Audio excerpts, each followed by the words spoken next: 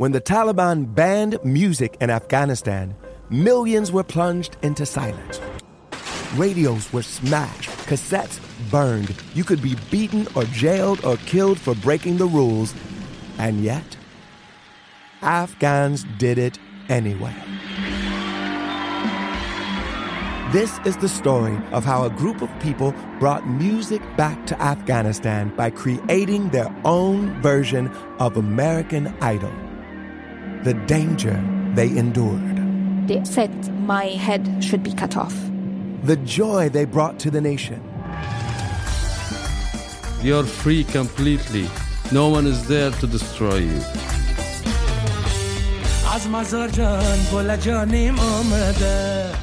I'm John Legend. Listen to Afghan Star on the iHeartRadio app, Apple Podcasts, or wherever you get your podcasts. A new season of Bridgerton is here. And with it, a new season of Bridgerton, the official podcast. I'm your host, Gabrielle Collins, and this season, we are bringing fans even deeper into the ton. Colin Bridgerton has returned from his travels abroad. Is betrothal written in the stars for the eligible bachelor? Meanwhile, the ton is reverberating with speculation of who holds Lady Whistledown's pen. We're discussing it all. I sit down with Nicola Coughlan, Luke Newton, Shonda Rhimes, and more to offer an exclusive peek behind the scenes of each episode of the new season. Watch season 3 of the Shondaland series on Netflix. Then, fall in love all over again by listening to Bridgerton, the official podcast, on the iHeartRadio app, Apple Podcasts, or wherever you get your podcasts. Subscribe to catch a new episode every Thursday. Hey girlfriends, it's me, Carol Fisher. I'm so excited to tell you about the brand new series of The Girlfriends. In season 1, we told you about the murder of Gail Katz at the hands of my ex-boyfriend Bob. At one point, a woman's torso washed up on Staten Island and was misidentified as Gail.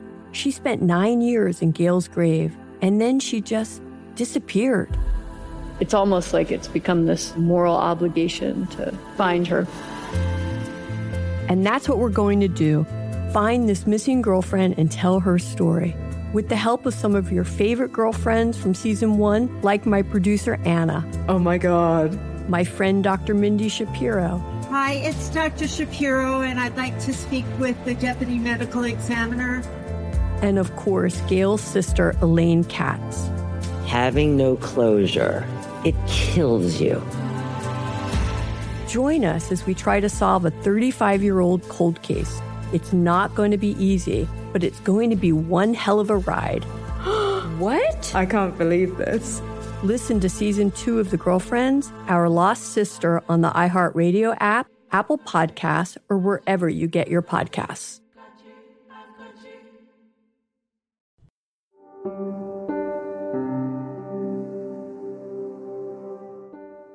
Hi, hello. Welcome to week 5 of my isolation. This is Let's Talk About Myths, baby. And I am Liv, a woman trying to keep her sanity living alone in this. If you follow me on Twitter, you might have participated in a recent poll where I talked about wanting to reimagine one or some of my earliest stories of the heroes. This is both because, 1, way back in the day, I barely had any research material, and I'm pretty sure I used mostly Wikipedia for Perseus and Theseus, which in hindsight, I find to be a travesty. The way I tell stories now, I'm far more proud of. They're heavily, deeply researched, and far more accurate to the mythology, and also just, I think, better storytelling. And I went and used up all the heroes right at the beginning. A mistake. But also, 2, I really need a crazy, entertaining, and ridiculous story to tell you all right now. I'm having so much trouble focusing on any creative ventures at the moment, and when I sit down and crack open the Aeneid, something in me dies. So we're taking another pause on Aeneas because I think we could all use some quality entertainment right now, and that is the only way I can provide you with quality entertainment. Anyway, what was I saying? Right, the poll. So I took a poll and technically Perseus won. And I actually originally wanted him to win, but I've pulled rank on my Twitter followers and Perseus himself and decided instead to retell you, in theory, the story of Theseus. For now, at least, and here's why. Theseus has much, much more to him, including the entire episode that you're about to listen to, which I promise is basically completely new material that I've come across while researching Theseus. He's not even in this story yet.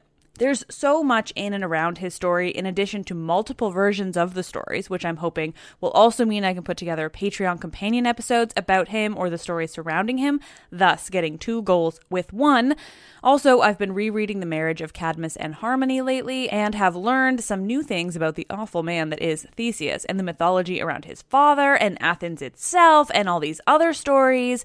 Basically, me revisiting Theseus is spurring on all these other new stories that we can tell and really dive into. Theseus is such a dick. Don't you want to know more about him? His story also evolves into other stories like that of Ariadne and Dionysus. That'll be great offshoot episodes to provide new stories, including ones about Dionysus. We all love him. And that will keep us all entertained, whether you're alone in your apartment nonstop forever, like me, or still going to work as one of our magnificent essential workers. We can stay distracted, laughing at and hating Theseus together, like the super dark and weird family that is the ancient Greek gods. That all said, this episode is all about other people, and it's simply leading up to more about Theseus. That was unexpected, hence why I wrote this whole preceding thing about redoing Theseus. Even I thought I was going to be talking about him in today's episode, but here we are. This is episode 77, King Aegeus Wants an Heir, Not a War with Minos, and another tragic Scylla. Our story begins in Athens. Aegeus is king of the original bloodline of Athens, descended from those early snake people I discussed in an episode with that in the name. Aegeus, though, is not a snake person. They didn't last long. He is, however, of noble, OG Athenian blood. Athens was a proud city of polis, as you might imagine, given how important they were and stayed in the history of ancient Greece and its mythology. They were Rome-like in that way, considering themselves the best of the best. But of course, it's also important to note there was no unified Greece. That's something I probably don't mention enough. I always use the word Greece, but Greece wasn't a thing. The word did not exist. The people of the region considered themselves all Hellenes, but that is all that united them, in the same way that Europeans consider themselves as such. But everyone had their own country, and those countries are separate. This is how it was in the Hellenic world, even more so in this very, very early world of mythology. They fought each other, judged each other, considered some to have monstrous customs, to worship the wrong gods. If they weren't fighting the Persians, they were fighting each other. So they had to have a hero of their own, a hero that gave them the clout they felt they deserved, that exemplified all the qualities of their polis. Theseus was this hero for Athens. They considered him to be the best of them. Edith Hamilton says that there grew to be a saying in Athens, quote, "Nothing without Theseus." But before Theseus, we have to have his father, Aegeus. Aegeus, as current king of Athens, is desperately seeking an heir. He fought with his brothers for his power, so he isn't about to lose it all upon his death. He needs a son, someone to take over for him when he dies, to carry on his name as king of Athens. But his first wife, Melite, doesn't conceive. Her fault, clearly. So Aegeus moves on to his second wife, Chalciope. And before you ask, no, there's no mention of what happens to his first wife. Could people divorce in mythological Greece? Doubtful. Did he kill her so he could marry again? Unclear, as there's absolutely no concern paid to the fate of either wife. Because, spoilers, Chalciope can't conceive either. Again, it must be all her fault. Rather than looking inward and considering, hey, maybe, just maybe, it's me and not them, Aegeus looks to move on once more. This time, though, he doesn't just go pick another random woman hoping she's fertile. No, he goes to seek guidance from the Oracle. Oh, the Oracle. Now, this part you'll remember from the earlier episode, though I'll note that I seem to have not found the info about the original wives back then, and they're fun. Aegeus seeks guidance from the Oracle on how he can father an heir. Help me, oh Oracle, and please don't fuck with me. He probably didn't say that. He would have trusted the oracle implicitly, even if all evidence points to absolute mindfuckery coming from the oracles at every turn. This is, of course, no exception. The oracle replies, according to Apollodorus, quote, "The bulging mouth of the wineskin, most excellent of men, untie it not until you have arrived at the height of Athens." Further interpretations of this also add, should he not listen, one day he'll die of grief. Right then. Makes perfect sense. Totally clear and not at all confusing or difficult to interpret. Yep. For real though, when you look past the nonsensical language and the way the oracle always talks around herself, it basically just means, Aegeus, do not get drunk before you return to Athens, perhaps specifically the Acropolis in Athens. As expected though, Aegeus proceeds to not follow instructions. First, though, as he begins to make his way back to Athens, he drops by Corinth. Here he collides with another story we know so well, coming across a certain witchy woman. As you might remember, Aegeus features in Medea's story just before she's planning to kill her children. Aegeus speaks with her and, without knowing any information, promises to receive her in Athens no matter what. After this, he goes on his way, still having no idea what he's just promised, but he'll find out soon enough. But before Medea arrives in Athens, post-murdering children, Aegeus has got some other mistakes to make. There's another step in the aforementioned not following instructions.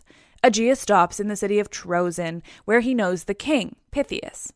Pythias has a daughter, Aethra. Aethra was originally meant to marry Bellerophon, one of the least problematic heroes. But before they could, he was banished from Corinth for murder, throwing my least problematic statement off just a tiny bit. So Aethra was promised to Bellerophon, but would never actually be able to marry him. This is a fun situation for a woman because it basically just leaves her in limbo. She can't marry another man, that would be breaking her promise to Bellerophon, but she will never marry Bellerophon and therefore she will stay single, having to live with her father forever. Bellerophon, meanwhile, does get to remarry somebody else. Have I mentioned how fun it was to be a woman in Greek mythology, let alone real ancient Greece? Good times, really. It sounds fun.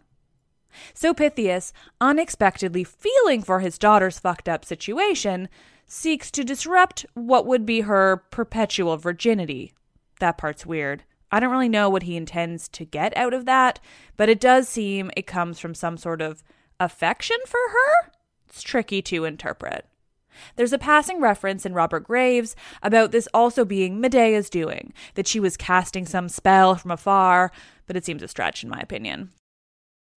Whether it's Medea or a father's odd virginity-induced pity, Pythias decides to get Aegeus drunk, just hammered, with the intention of, Aegeus taking his daughter's virginity.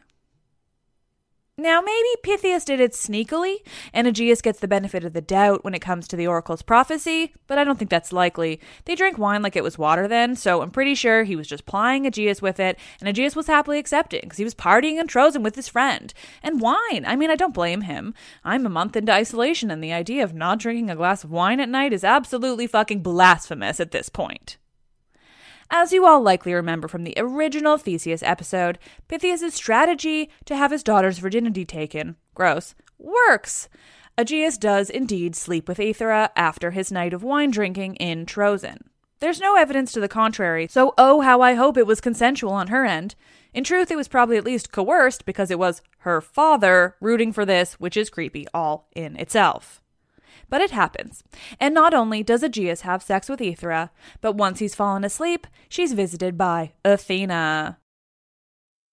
Athena instructs Aethra that she is to wade across the shallow section of sea that lies between Troezen and the island of Scheria, where there is a tomb to Pelops' charioteer, Sciurus, whose name the island takes. Pelops, you'll recall, is famous for his chariot race that won him the hand of his wife, Hippodamia. It's all very murderous and leads to the curse on his house, sometimes called the curse of the Pelopidai, meaning his descendants, and sometimes called the curse on the house of Atreus, which is one of these descendants who kept that curse going strong. There's an episode on it if you're curious. Pythias is one of the sons of Pelops. So Aethra wades across the island, and there she pours libations on the tomb, just as she's told. And there, again because of Athena, she is raped by Poseidon. While the night spent with Aegeus isn't necessarily rape, this one absolutely is. And we're told Poseidon is so generous as to attribute any child Aether has from this time as that of Aegeus, even if the resulting child does show signs of being the offspring of both of these horrible men. And what I think we take from this is that Aegeus was quite literally infertile, and he just blamed all the women in his life, and then he was proven right, even though technically the son was of Poseidon. Aegeus, proving to be no better than Poseidon when it comes to the treatment of Aethra after the fact, instructs her, hey, if you happen to have a kid from this, don't tell me about it. I mean, don't do anything bad to the child. Just raise him in secret so I don't have to deal with a kid. When he's old enough, though, Aegeus adds, then I'm interested.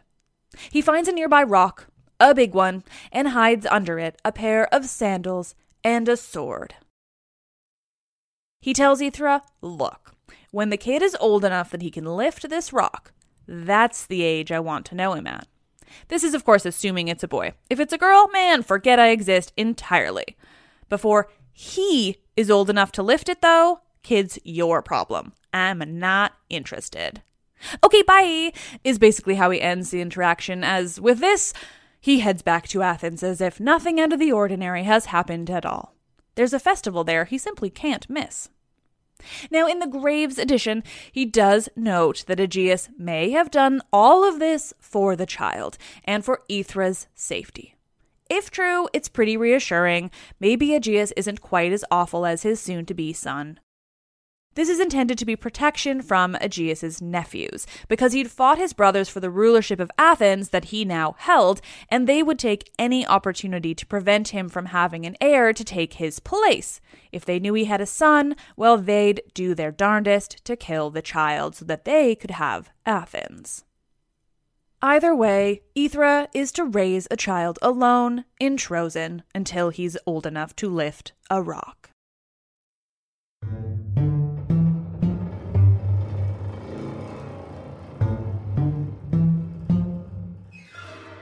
When the Taliban banned music in Afghanistan, millions were plunged into silence.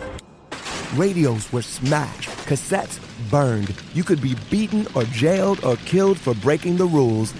And yet, Afghans did it anyway. This is the story of how a group of people brought music back to Afghanistan by creating their own version of American Idol. The danger they endured. They said my head should be cut off. The joy they brought to the nation. You're free completely. No one is there to destroy you.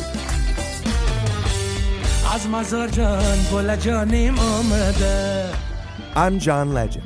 Listen to Afghan Star on the iHeartRadio app, Apple Podcasts, or wherever you get your podcasts.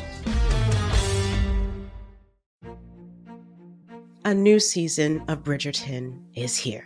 And with it, a new season of Bridgerton, the official podcast. I'm your host, Gabrielle Collins, and this season, we are bringing fans even deeper into the ton. Colin Bridgerton has returned from his travels abroad. Is betrothal written in the stars for the eligible bachelor? Meanwhile, the ton is reverberating with speculation of who holds Lady Whistledown's pen. We're discussing it all. I sit down with Nicola Coughlan, Luke Newton, Shonda Rhimes, and more to offer an exclusive peek behind the scenes of each episode of the new season. Watch season 3 of the Shondaland series on Netflix. Then, fall in love all over again by listening to Bridgerton, the official podcast, on the iHeartRadio app, Apple Podcasts, or wherever you get your podcasts. Subscribe to catch a new episode every Thursday. Hey girlfriends, it's me, Carol Fisher. I'm so excited to tell you about the brand new series of The Girlfriends. In season 1, we told you about the murder of Gail Katz at the hands of my ex-boyfriend Bob. At one point, a woman's torso washed up on Staten Island and was misidentified as Gail. She spent 9 years in Gail's grave, and then she just disappeared. It's almost like it's become this moral obligation to find her. And that's what we're going to do. Find this missing girlfriend and tell her story. With the help of some of your favorite girlfriends from season 1, like my producer Anna. Oh my God. My friend Dr. Mindy Shapiro. Hi, it's Dr. Shapiro, and I'd like to speak with the Deputy Medical Examiner. And of course, Gail's sister, Elaine Katz. Having no closure, it kills you. Join us as we try to solve a 35-year-old cold case. It's not going to be easy, but it's going to be one hell of a ride. What? I can't believe this. Listen to season 2 of The Girlfriends, Our Lost Sister on the iHeartRadio app, Apple Podcasts, or wherever you get your podcasts.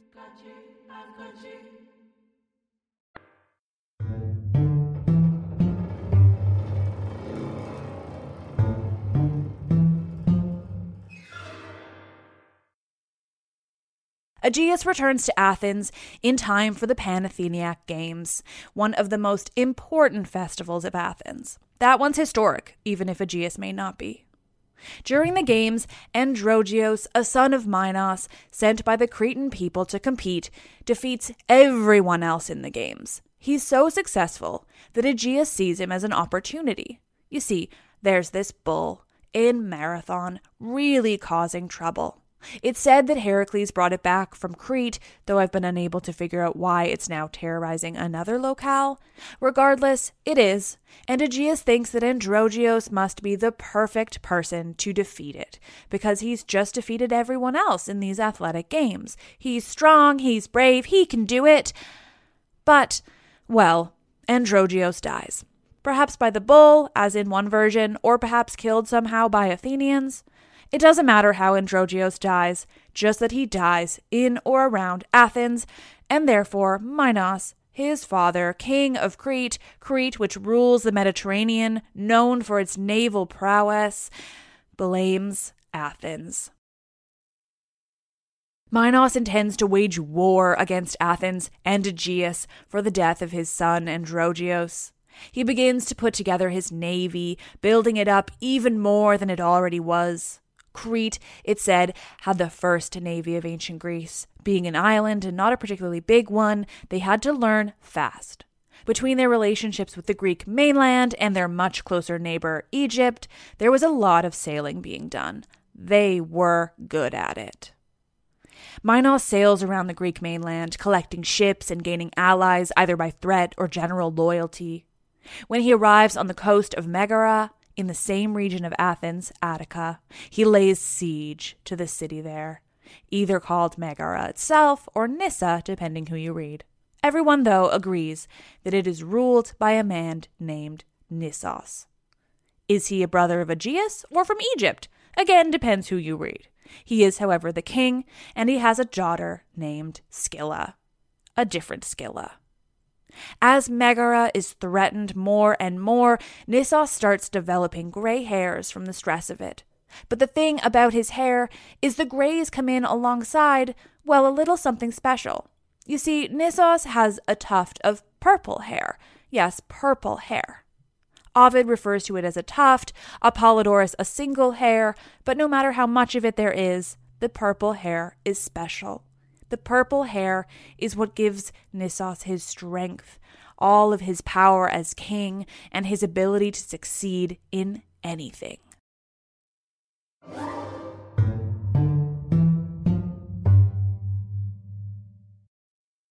Minos wages war against Nissos, and his daughter, Scylla, watches intently from a tall tower in the city. It's said that the tower was built by Apollo and filled with his own music. That's what it was used for back before the war, and now Scylla uses it to watch. She watches so much of the battle below that she learns all about the Cretan people fighting against her own city. From there, a goddess takes hold of Scylla. Is it Aphrodite or is it Hera? Neither have a reason for doing so, but one of them does it anyway. Scylla falls in love with Minos by the powers of some goddess. A deep, dark, obsessive love from afar as she watches him in his ship laying waste to her father's city. Scylla is torn, even in her goddess-induced love, between her love of her father and her country and her newfound obsession with Minos. My beloved Ovid tells it beautifully, obviously, as Scylla laments her feelings. She knows she should mourn the war being waged against her people, but were it not for the war, she would never have learned of Minos and his beauty, his skill with, as Ovid frequently says, the shaft of his bow. The powers of the goddess are strong, and it isn't long before Scylla convinces herself that she must end the war, for fear that someone on her side might tragically injure or worse, kill her newly beloved Minos. That she simply couldn't face, so she decides she must put an end to it herself.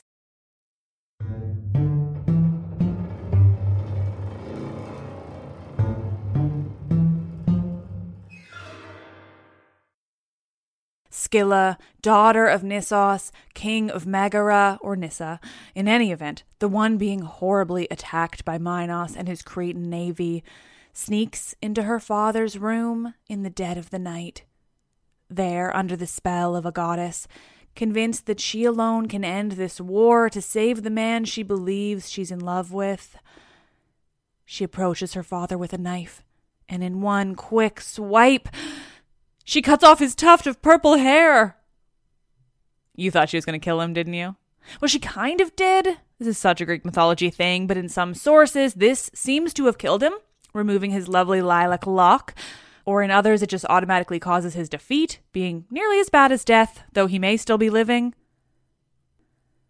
Having done this, destroying her father by cutting off his precious piece of purple hair, Scylla brings the hair to Minos as proof of what she's done, and of her love, and her wish for him to win the war against her own home and her own father.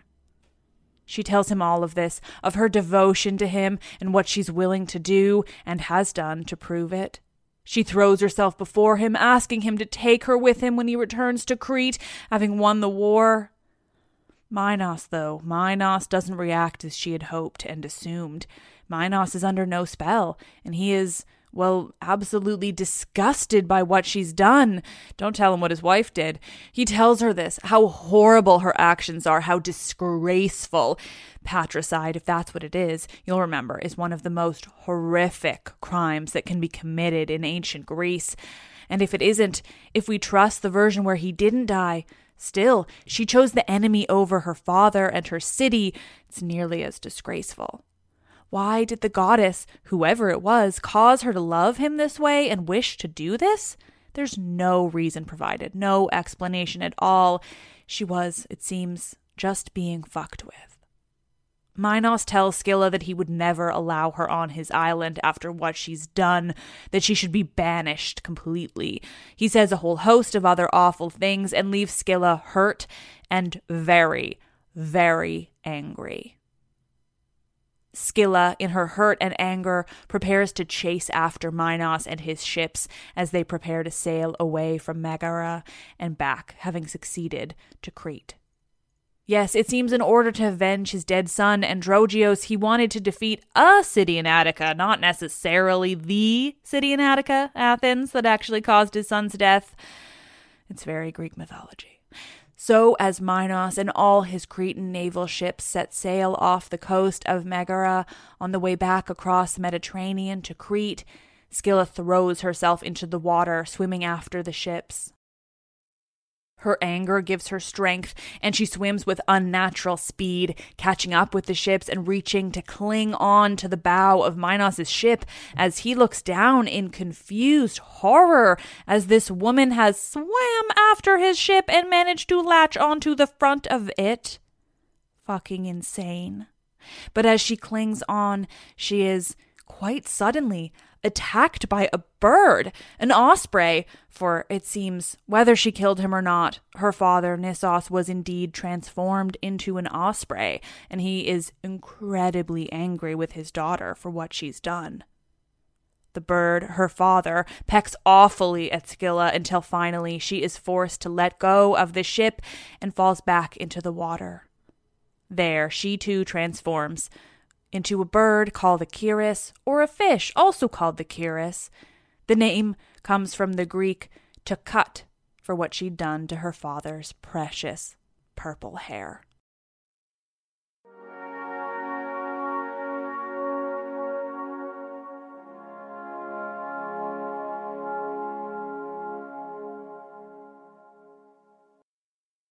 Oh, friends, thank you for listening. Let me tell you, when I started writing this episode, I was going to retell the story of Theseus with more and different information. And I still will, but it turns out there's so much leading up to his story that it made for an entire episode in itself, which leads me to be so glad that I've started to do this, because you just learn more by digging into that old stuff, the stuff that I just wasn't in a position to dig so deep into, and I didn't really know how long this would go on and that I'd need to. This is where we are. I personally had never come across this story of Scylla before, or the war with Minos at all, and it's been fascinating. Her story also varies across the sources to such a degree that there will be a short Patreon episode coming out very soon detailing the different interpretations of her actions, Minos' reaction, and most notably, her death. Apollodorus tells a very fucked up version that I couldn't really fit into this telling, but oh man, does it need to be told. Well, thank you again. I hope you're all managing through this completely fucked up period we're living in. Please, if you can, give me a 5-star review on iTunes so I can continue to grow this podcast and hopefully offset the crazy drop in listeners that I've experienced with people no longer commuting. Plus, it just feels nice to get those. You're all the best. Please stay safe and healthy and home if you can, and wash your damn hands. I am Liv, and I do love this shit just so much.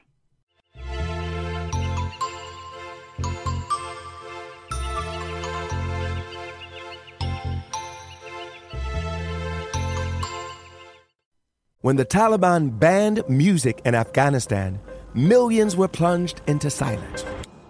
Radios were smashed, cassettes burned. You could be beaten or jailed or killed for breaking the rules. And yet, Afghans did it anyway. This is the story of how a group of people brought music back to Afghanistan by creating their own version of American Idol. The danger they endured. They said my head should be cut off. The joy they brought to the nation. You're free completely. No one is there to destroy you.